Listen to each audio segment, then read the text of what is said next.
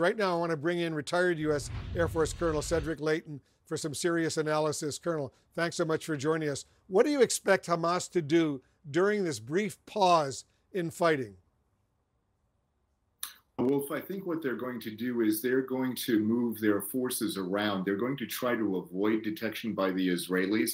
And that speaks to the cessation of drone flights. Hamas is going to take advantage of that because of the surveillance picture.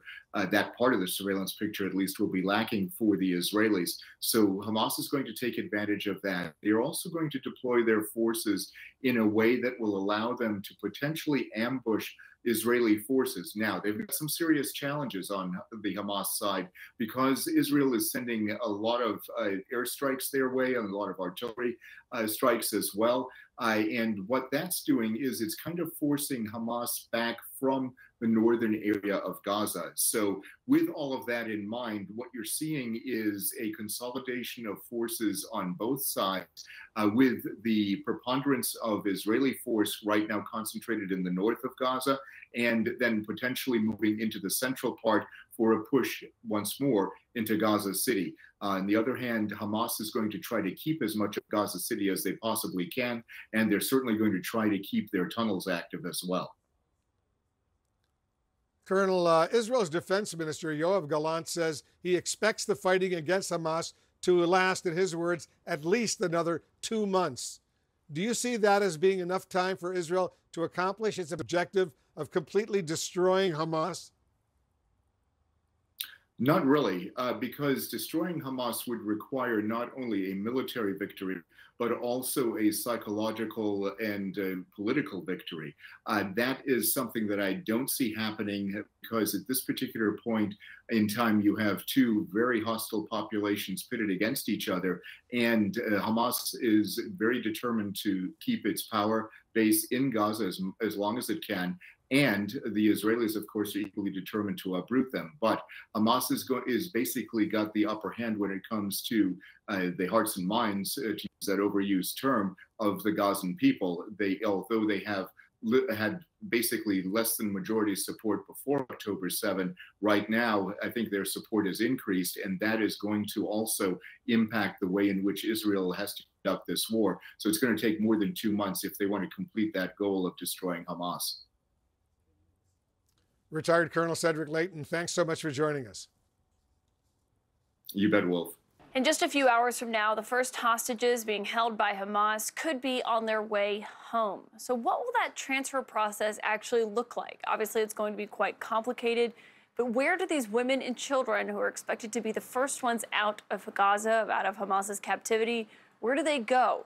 Joining me now is the former FBI agent Robert D'Amico, who has worked on hostage cases overseas in his career, so obviously the best perspective on this. And Rob, let's just start with, how much of a test do you think that the first day here is going to be for future swaps? Oh, it's huge. I call this a moment of trust. You don't have to have trust on either side of it, but during the actual exchange, you have to trust each other quite a bit. It's complex.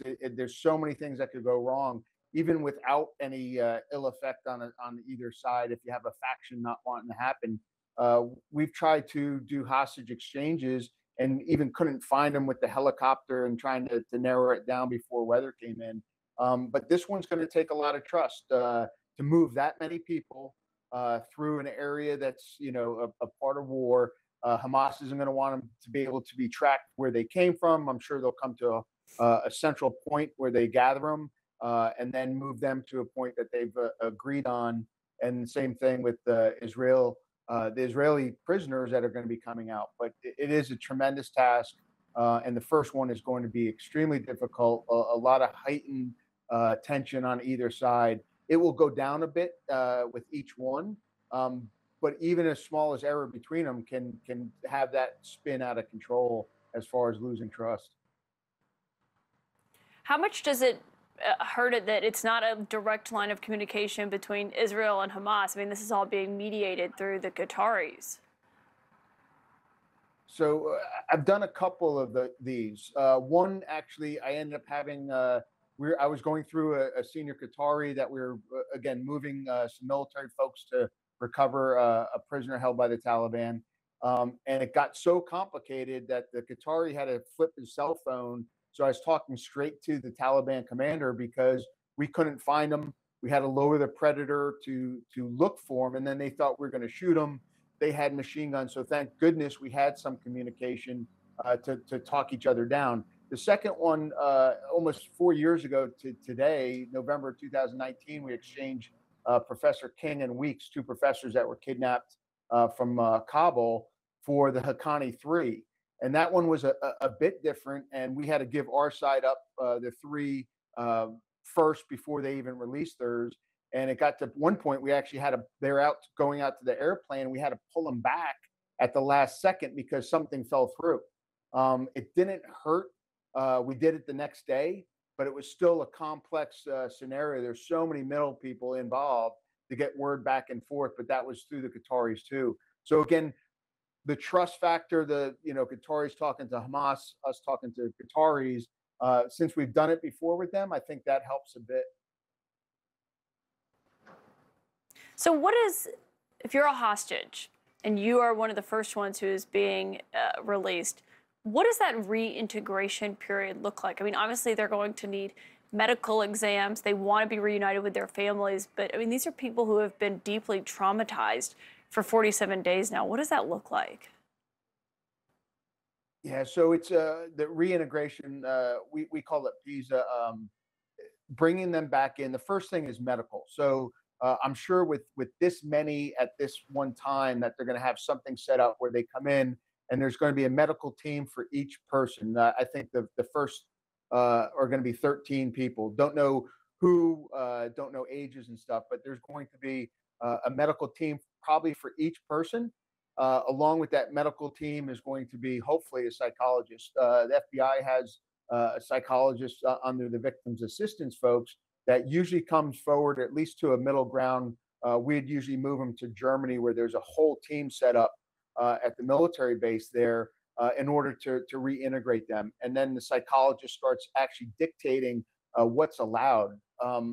We didn't even have agents or intel folks talking to them without a psychologist there because of all the stress that they're going through. We want to get information from them to help with other hostages and other things, but their physical and mental health is more important.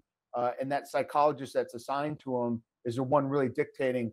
I've seen some prisoners. I debriefed. He was actually Pakistani, and he'd been held for 5 years by the Taliban. I debriefed him for about 5 hours before we sent him back, and he had me laughing.